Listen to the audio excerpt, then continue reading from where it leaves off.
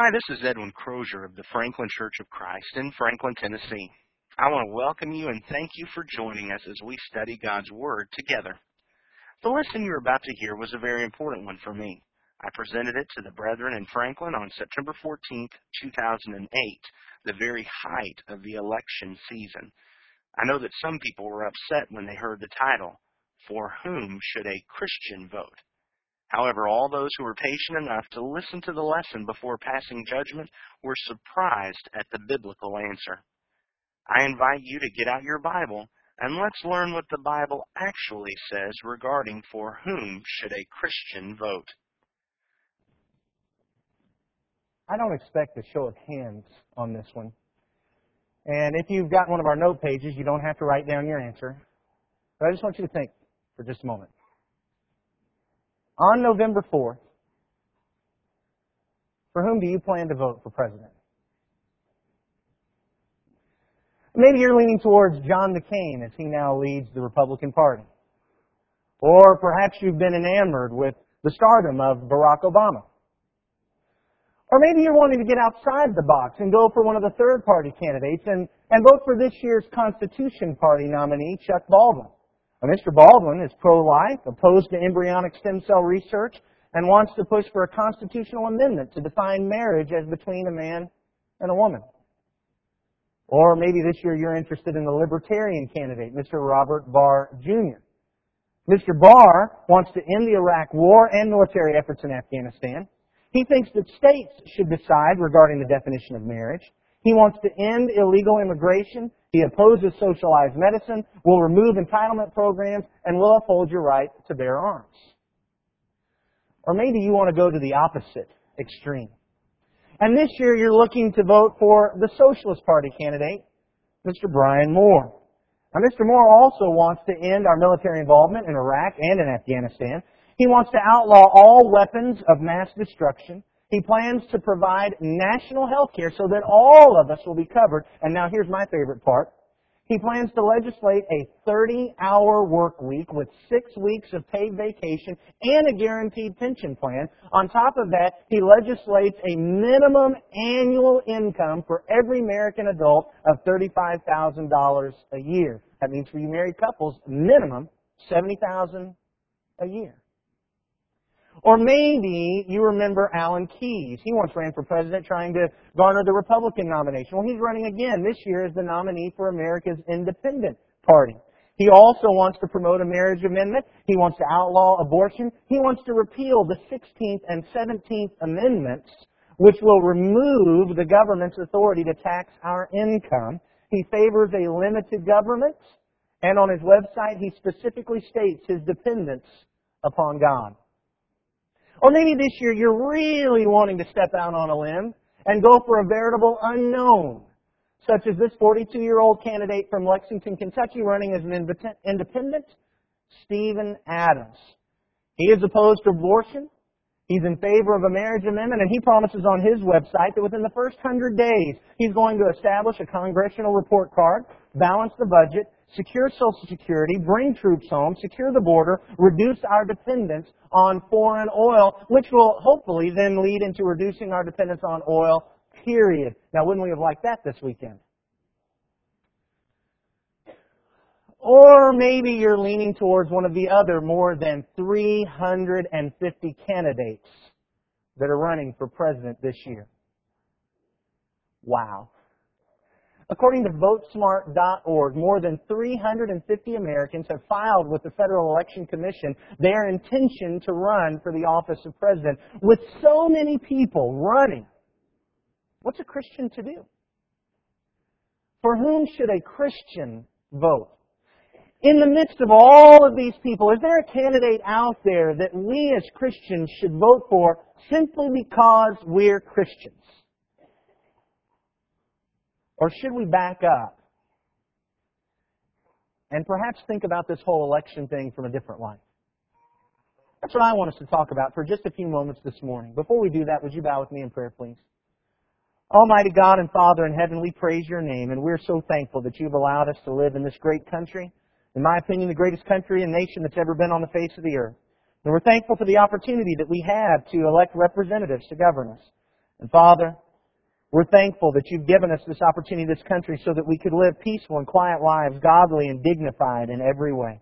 And we pray that no matter who it is that's elected and for whichever office, we pray that they would continue our ability to live that peaceful and quiet life, godly and dignified in every way.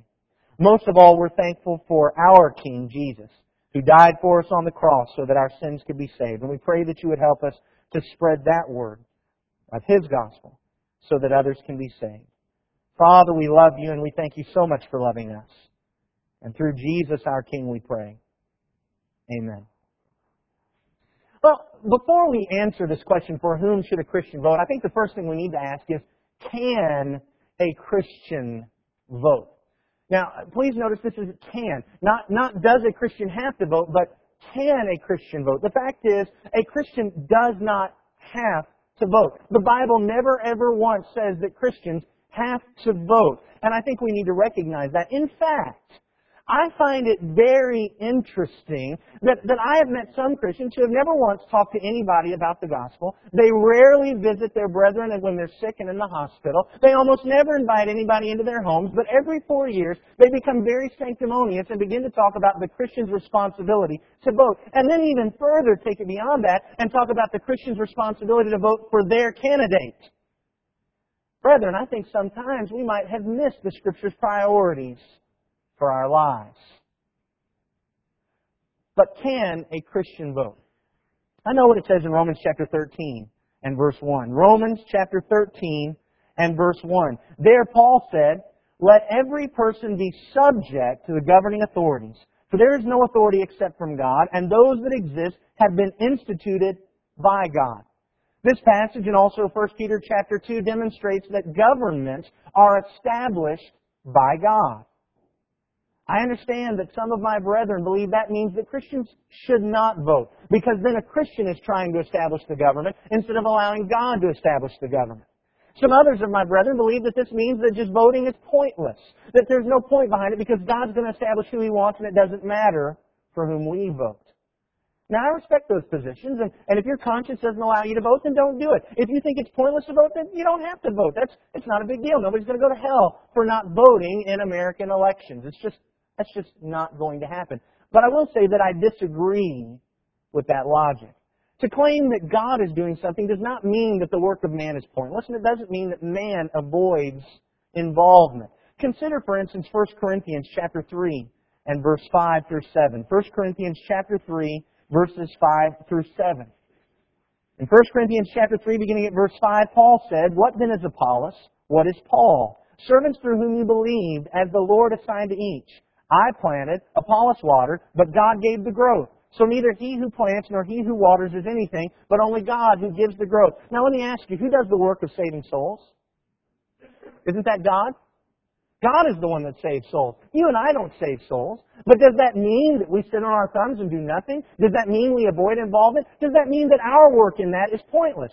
Of course not. Because what we learn is that God, though He is working, works through us.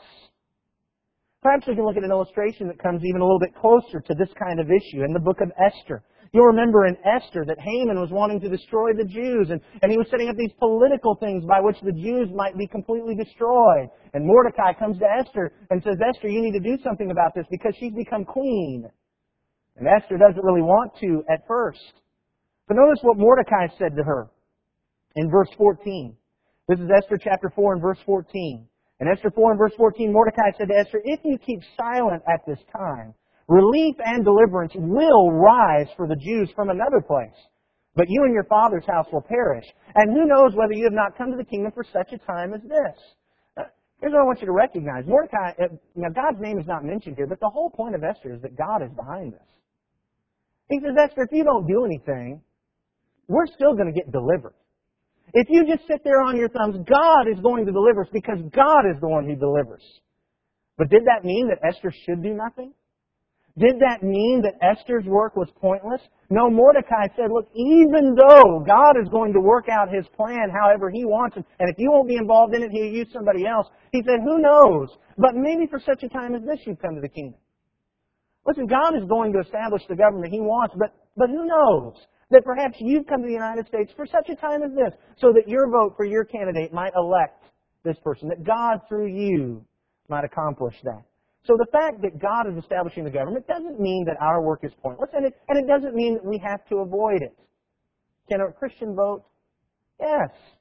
Yes, a Christian can vote. Well, now that gets us back to our question.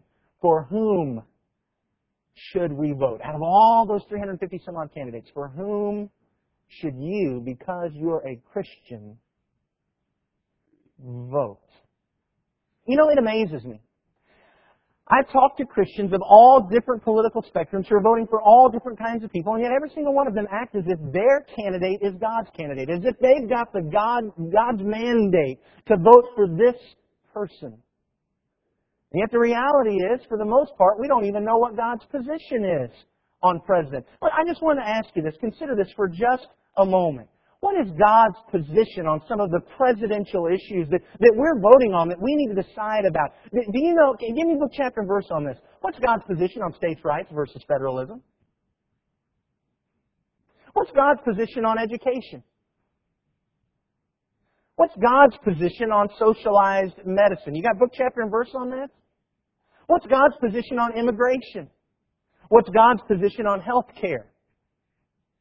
Have you got book, chapter, and verse regarding God's position on NAFTA? You know what God thinks about NAFTA? What does God think about taxes? What's His position on what our taxes should be? Book, chapter, and verse regarding the Patriot Act. You know what God thinks about that? Or what's God's position on Social Security? Or God's position on personal privacy versus national security? You know what God's position is on gun ownership? Or what about, back it up a little bit, capitalism versus socialism? Do you know what God's position is on that? What about God's position on democracy versus monarchy? Listen, I'll tell you what, when God established the kingdom, it wasn't a democracy. You remember that? So what exactly is His position on that issue? What's God's position on, and I just had to add this one in just because we're from Tennessee. What's God's position on Confederacy versus Union? What's God's position on foreign policy? You got book, chapter, and verse on what He says about what our country should do with other nations? What's God's position on the energy policy? What about the environment? God's position on the line item veto. You know what God says about that one? Or what about God's position on defense spending? Or this, about the trade embargo of Cuba? You know, it just seems to me that if God was actually really concerned about who you voted for regarding the presidential election, then He would have explained to us what His position is regarding all of these presidential issues so that we could know the one that lines up with His position. Now, of course, I recognize that someone's going to say, yeah, but my issues matter to God. The issues upon which I base my vote. Yeah, okay, and God doesn't care about all those other things. But I vote based on values and based on moral issues. And God has told us His opinion about that. My issues really matter to God. Really? Are you sure that your issues really matter to God regarding our presidential election? You know, what most Christians will say is I'm voting for the values and morals, but what people who call themselves Christians can't seem to agree on is which values and morals from the Bible are the ones that God says this is the most important one. This is the one upon which you should base your vote. Now, I recognize that most Republican Christians, and for all you Democrats out there, please understand that Christians can actually be Republicans. Republican Christians will tell us that they vote based upon issues like abortion and homosexuality. Now, brothers and sisters, I absolutely understand, and I agree. God is opposed to abortion. God believes that any harm done to an unborn life is just the same as harm done to someone who has been born. Exodus chapter 21, beginning at verse 22, I think demonstrates this. In Exodus chapter 1, beginning at verse 22, the Bible says, when men strive together and hit a pregnant woman, so that her children come out, but there is no harm, the one who hit her shall surely be fined, as the woman's husband shall impose on him, and he shall pay as the judges determine. But if there is harm, then you shall pay life for life, eye for eye, tooth for tooth, hand for hand, foot for foot, burn for burn, wound for wound, stripe for stripe. There's no doubt that God says harm done to an unborn child is the same as harm done to those who have already been born. And there is no doubt that God is opposed to the practice of homosexuality. In Romans chapter 1, beginning at verse 26. You all know where I'm going here. Romans chapter 1 and verse 26, Paul there said, "For this reason God gave them up to dishonorable passions, for their women exchanged natural relations for those that are contrary to nature. And the men likewise gave up natural relations with women, and were consumed with passion for one another, men committing shameless acts with men, and receiving in themselves the due penalty of their error." There is no doubt that God is opposed to people having abortions, and God is opposed to people being involved in homosexual sin. On the other hand, Democrat Christians, and for all you Republicans out there, please understand that a Christian really can be a Democrat. Democrat Christians will tell us that we need to base our vote on the candidate's position on handling the poor and what we should do for the poor.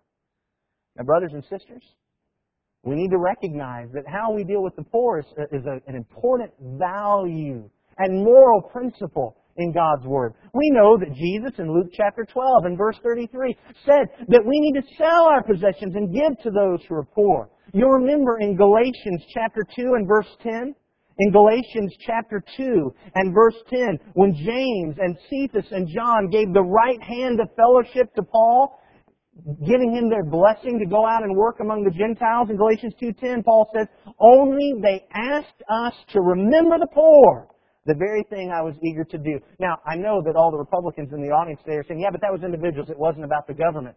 Well, do you remember when God actually did have a government? When God established a kingdom? Are you aware that God levied a 10% tax against that nation in order to help the poor? It wasn't just the Levites. Look in Deuteronomy chapter 14. Deuteronomy chapter 14 and verse 29. In Deuteronomy chapter 14, actually let's back up to verse 28. In Deuteronomy chapter 14 and verse 28, I'm going to give you all a second to get here because I know you don't believe me on this one. Tithe wasn't just about the Levites, despite what we've said. Deuteronomy 14, beginning at verse 28. "At the end of every 3 years you shall bring out all the tithe of your produce in the same year and lay it up within your towns. And the Levite, because he has no portion or inheritance with you," why were they helping the Levites? Because they were poor. Because they didn't get land like everybody else. "And the sojourner, the fatherless, and the widow who are within your town shall come and eat and be filled, that the Lord your God may bless you in all the work of your hands that you do." He levied a 10% tax to help take care of the poor and the underprivileged and the disadvantaged. Have you ever read about the policy that God had through Nehemiah? When so many of the Jews, after being restored, made dumb mistakes and got into too much debt? Nehemiah chapter 5, beginning at verse 9. God's policy through Nehemiah. This is a government action. This is a law that was enacted. "So I said, the thing that you are doing is not good. Ought you not to walk in the fear of our God to prevent the taunts of the nations, our enemies? Moreover, I and my brothers and my servants are lending them money and grain. Let us abandon this exacting of interest. Return to them this very day their fields, their vineyards, their olive orchards, their houses, and the percentage of money, grain, wine, and oil that you have been exacting from them."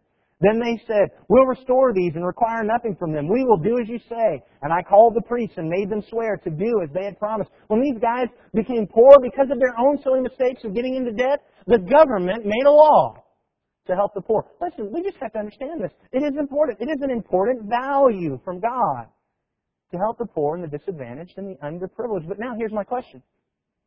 Which one of those is more important? Which one has God said, now this is where your vote should be based?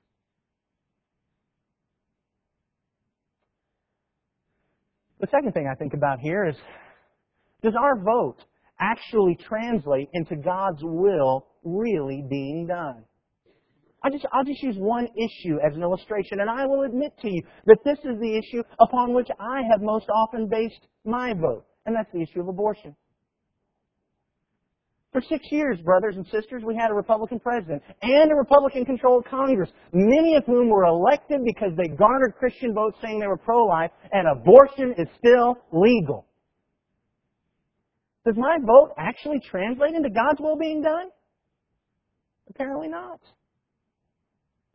But even more fundamentally, let's ask this question. How many people decided not to get an abortion because I voted pro-life? Not a single one. Does my vote really translate into God's will being done in other people's lives? Apparently not. Do you remember why Jesus came to the world? Jesus came into the world, and if we look in Matthew chapter 16, in Matthew chapter 16 and verse 18, He says, I tell you, you are Peter, and on this rock I'll build my church, and the gates of Hades shall not prevail against it. I'll give you the keys of the kingdom of heaven. And whatever you bind on earth shall be bound in heaven, and whatever you loose on earth shall be loosed in heaven. And you remember in Mark chapter 9 and verse 1, in Mark chapter 9 and verse 1, Jesus said, Truly, truly, I say to you, there shall be some standing here who will not taste of death until they see the kingdom of God come with power. Jesus came into the world to establish His kingdom, not to affect earthly kingdoms, not to impact the national policies of earthly kingdoms. He came to establish His kingdom. And so He has not directed Christians to run earthly kingdoms. He has directed Christians to spread His kingdom one person at a time. You'll remember Luke chapter 19 and verse 10, which Brent referenced in our discussion regarding the Lord's Supper this morning. The Son of Man came to seek and save the lost. That was Jesus' intent for coming to the world. That's the mission that He has left behind for us, to seek and save the lost. Let me ask you, for all you Republicans, how many people have been saved by the gospel of Jesus Christ because you voted for Ronald Reagan or the George Bushes or even for John McCain? For all you Democrats, how many people have been saved by the gospel of Jesus Christ because you voted for Jimmy Carter or Bill Clinton or even for Barack Obama? For all you independents or third-party endorsers, how many people have been saved by the gospel of Jesus Christ because you voted for Ross Perot or for Ron Paul or for Chuck Baldwin? Jesus has asked us to seek and save the lost. That's what He's asked us to do. Do my issues really matter?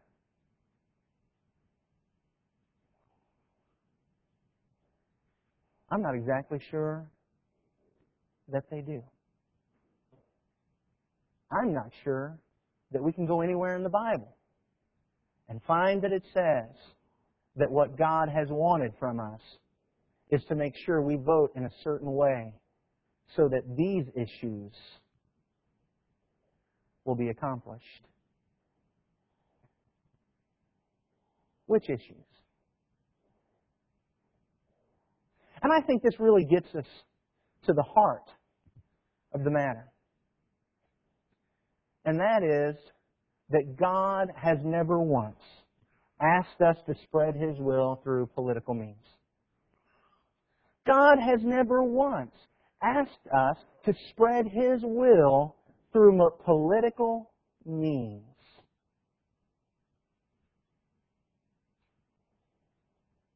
In fact, as I look through Scripture, there's only one passage in all the New Testament that I think says anything about some issue nationally that we ought to be really concerned about because we are Christians. And I find this passage in 1 Timothy chapter 2, verses 1 and 2. 1 Timothy chapter 2, verses 1 and 2. First of all, then, I urge that supplications, prayers, intercessions, and thanksgiving be made for all people, for kings and all who are in high positions, that we may lead a peaceful and quiet life, godly and dignified in every way. You see what issue he says that we should be concerned about?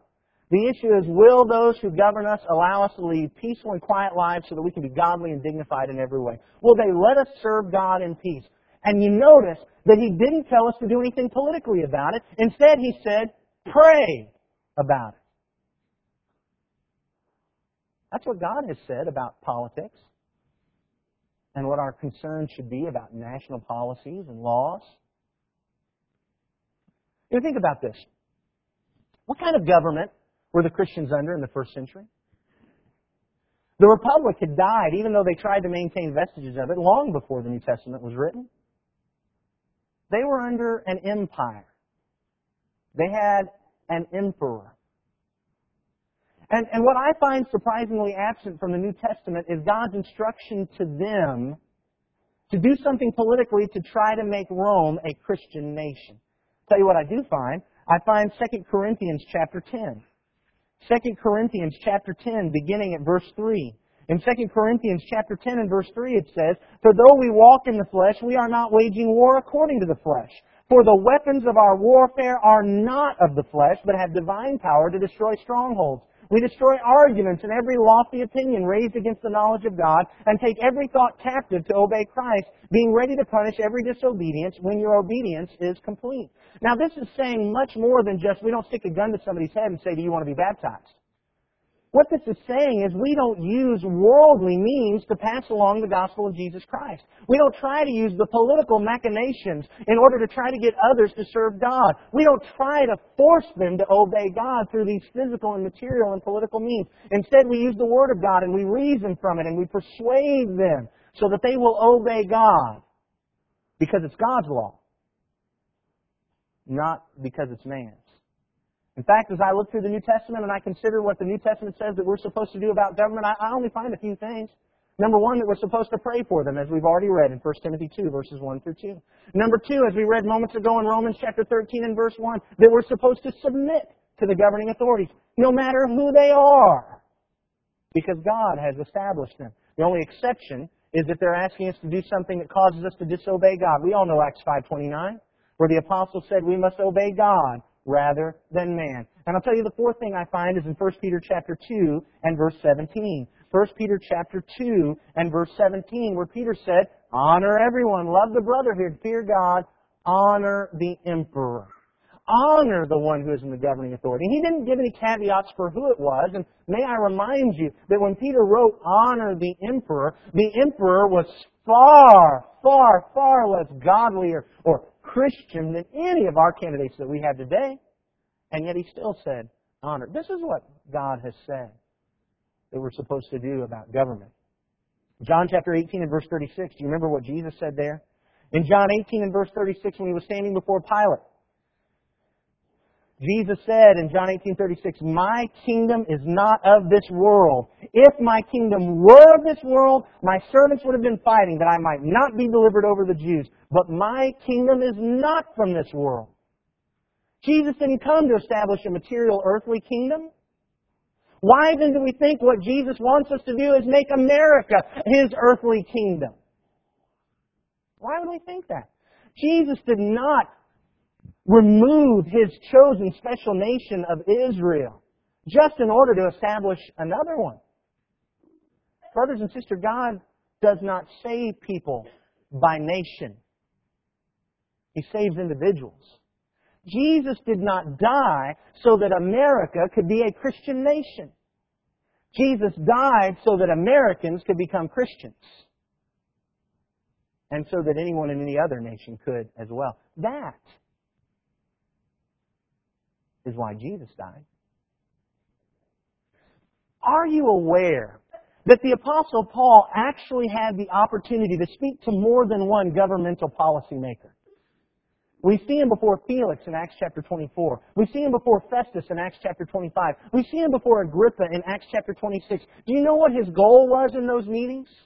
Was his goal to get them to establish biblical Christian laws? Did he talk to them about abortion? Did he talk to them about homosexuality? Did he talk to them about dealing with the poor and what the laws should be for that? No!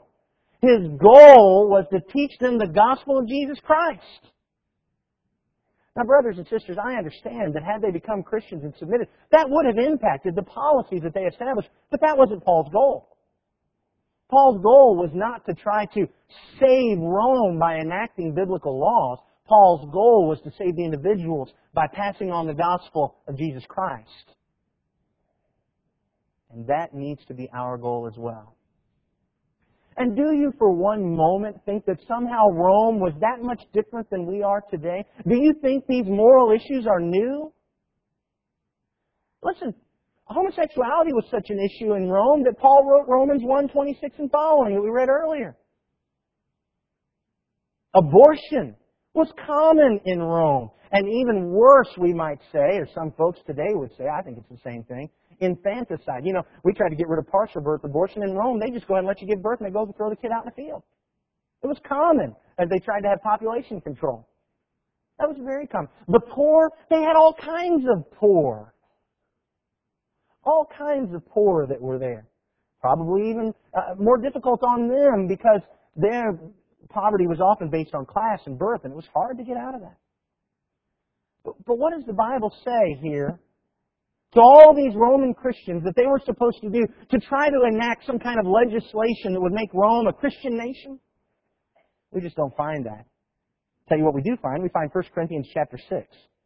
1 Corinthians chapter 6, beginning at verse 9, we find God's answer to all these moral ills. In 1 Corinthians chapter 6, beginning at verse 9, do you not know that the unrighteous will not inherit the kingdom of God? Do not be deceived. Neither the sexually immoral, nor idolaters, nor adulterers, nor men who practice homosexuality, nor thieves, nor the greedy, nor drunkards, nor revilers, nor swindlers will inherit the kingdom of God. And such were some of you. But you were washed, you were sanctified, you were justified in the name of the Lord Jesus Christ and by the Spirit of our God.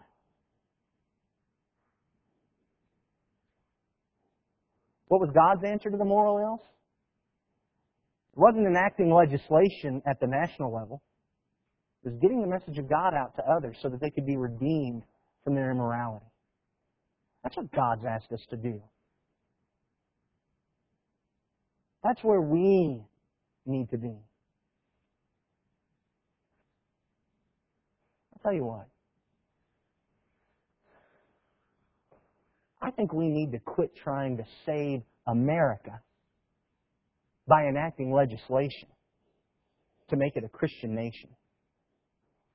And start trying to save Americans by going and talking to them about the gospel of Jesus Christ. You know, I think a great argument could be made that one of the worst things that ever happened to Christ's kingdom was when Rome became a supposedly Christian empire. Why do we keep fighting for that today? I'll tell you what I think this means. I think this means we need to get back to saving Americans by spreading the gospel and saving anyone else, no matter their nationality. That's what we need to be focusing on. And it saddens me, and I'm ashamed that our political leaders of all across the political spectrum try to play the religious card as if somehow they can prove that because of their issues they are God's candidates, as if God really cares what laws they have. But even more so is the fact that we as Christians every 2 to 4 years get bogged down in it and allow division to come among us.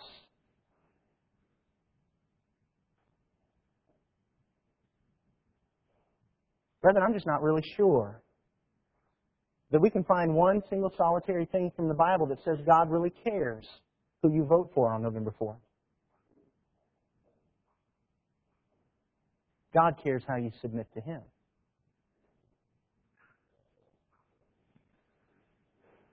And God has not asked us to save America by enacting legislation. He's asked us to do His will. You know, if you really want to do something to help the poor, if you really want to further God's will regarding the poor, then get out and help somebody who's poor. If you really want to further God's will regarding abortion, then get out and talk to people about the gospel truth of sexual responsibility. And then get out and help people who've made mistakes and now they're pregnant and they didn't want to be. Help them make the right choice and be there to support them as they keep that baby. If you really want to do something to further God's will regarding homosexuality, then get out and start talking to people who are struggling with that. Show them love and compassion and support as you help them overcome their struggle with sin. That's what we do to further God's will regarding those issues.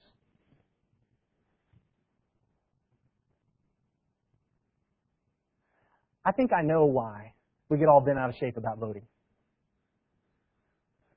Because voting is easy. I walk into a booth where nobody can see me, and I push some buttons in order to try to elect some governing official who will force everybody else by law to obey God's will. And then I walk out and act like I've really been a part of God's fight against immorality.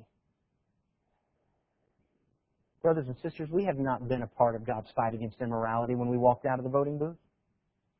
We have not been a part of God's fight against immorality until we start taking the saving gospel of Jesus Christ to those who are stuck in immorality.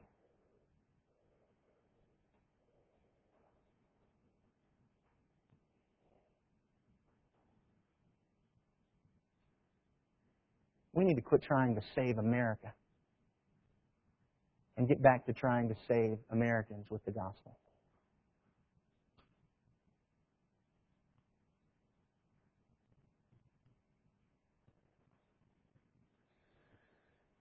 Having said all of this,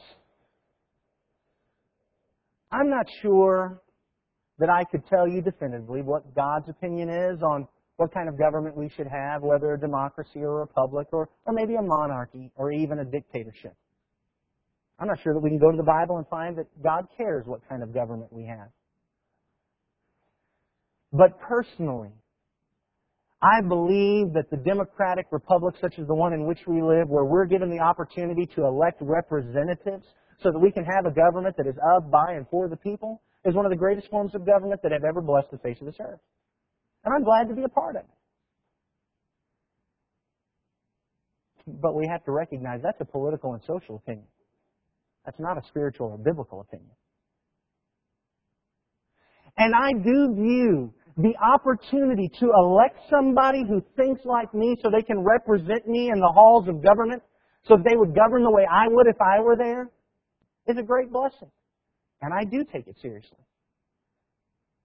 And I believe that we are allowed to favor a candidate for whatever reason or reasons we deem most important for the protection and preservation of our country.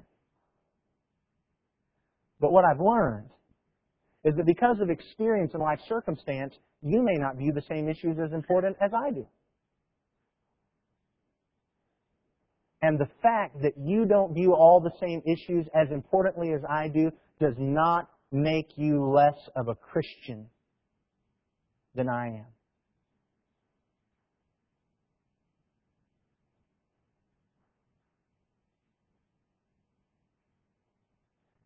And vice versa. So for whom should Christians vote? To be honest with you, I think Christians should vote for the same person that everybody else should vote for. The candidate that they think will most represent their opinions if elected, based on the issues they deem are most important. Without the thought that they will come to their brethren and find out that they're going to be castigated to hell just because you didn't vote like me. Now, before I stop, I do need to say one more thing. Because I have no doubt that if I were not about to say this, that when we are done, someone would have come up to me to try to get kind of a sideways endorsement of, well, you know, Edwin, that really my candidate's right, and this is how they would have begun. Now, Edwin, you said some good things, and I really agree with a lot of it. I appreciate a lot of it. But don't you think that Christians should take their Bible into the voting booth? Well, of course I do. I think Christians should take their Bibles everywhere, don't you? I think every decision we make should be impacted by God's law. Of course I believe that. But I tell you what I've learned.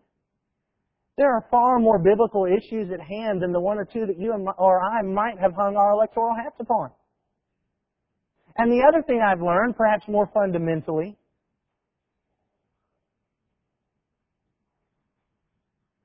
is that God has never told us how to spread His will by telling us how to vote. He's told us how to live. He's told us how to teach. He's told us how to share the gospel of Jesus Christ. So, brothers and sisters, if between now and November 4th you really want to do something that is important for the kingdom of God and for our nation, quit trying to tell everybody else how to vote. And start telling them about the saving gospel of Jesus Christ. I certainly hope this lesson edified you and glorified God. Let's remember what we've learned. First, a Christian can vote.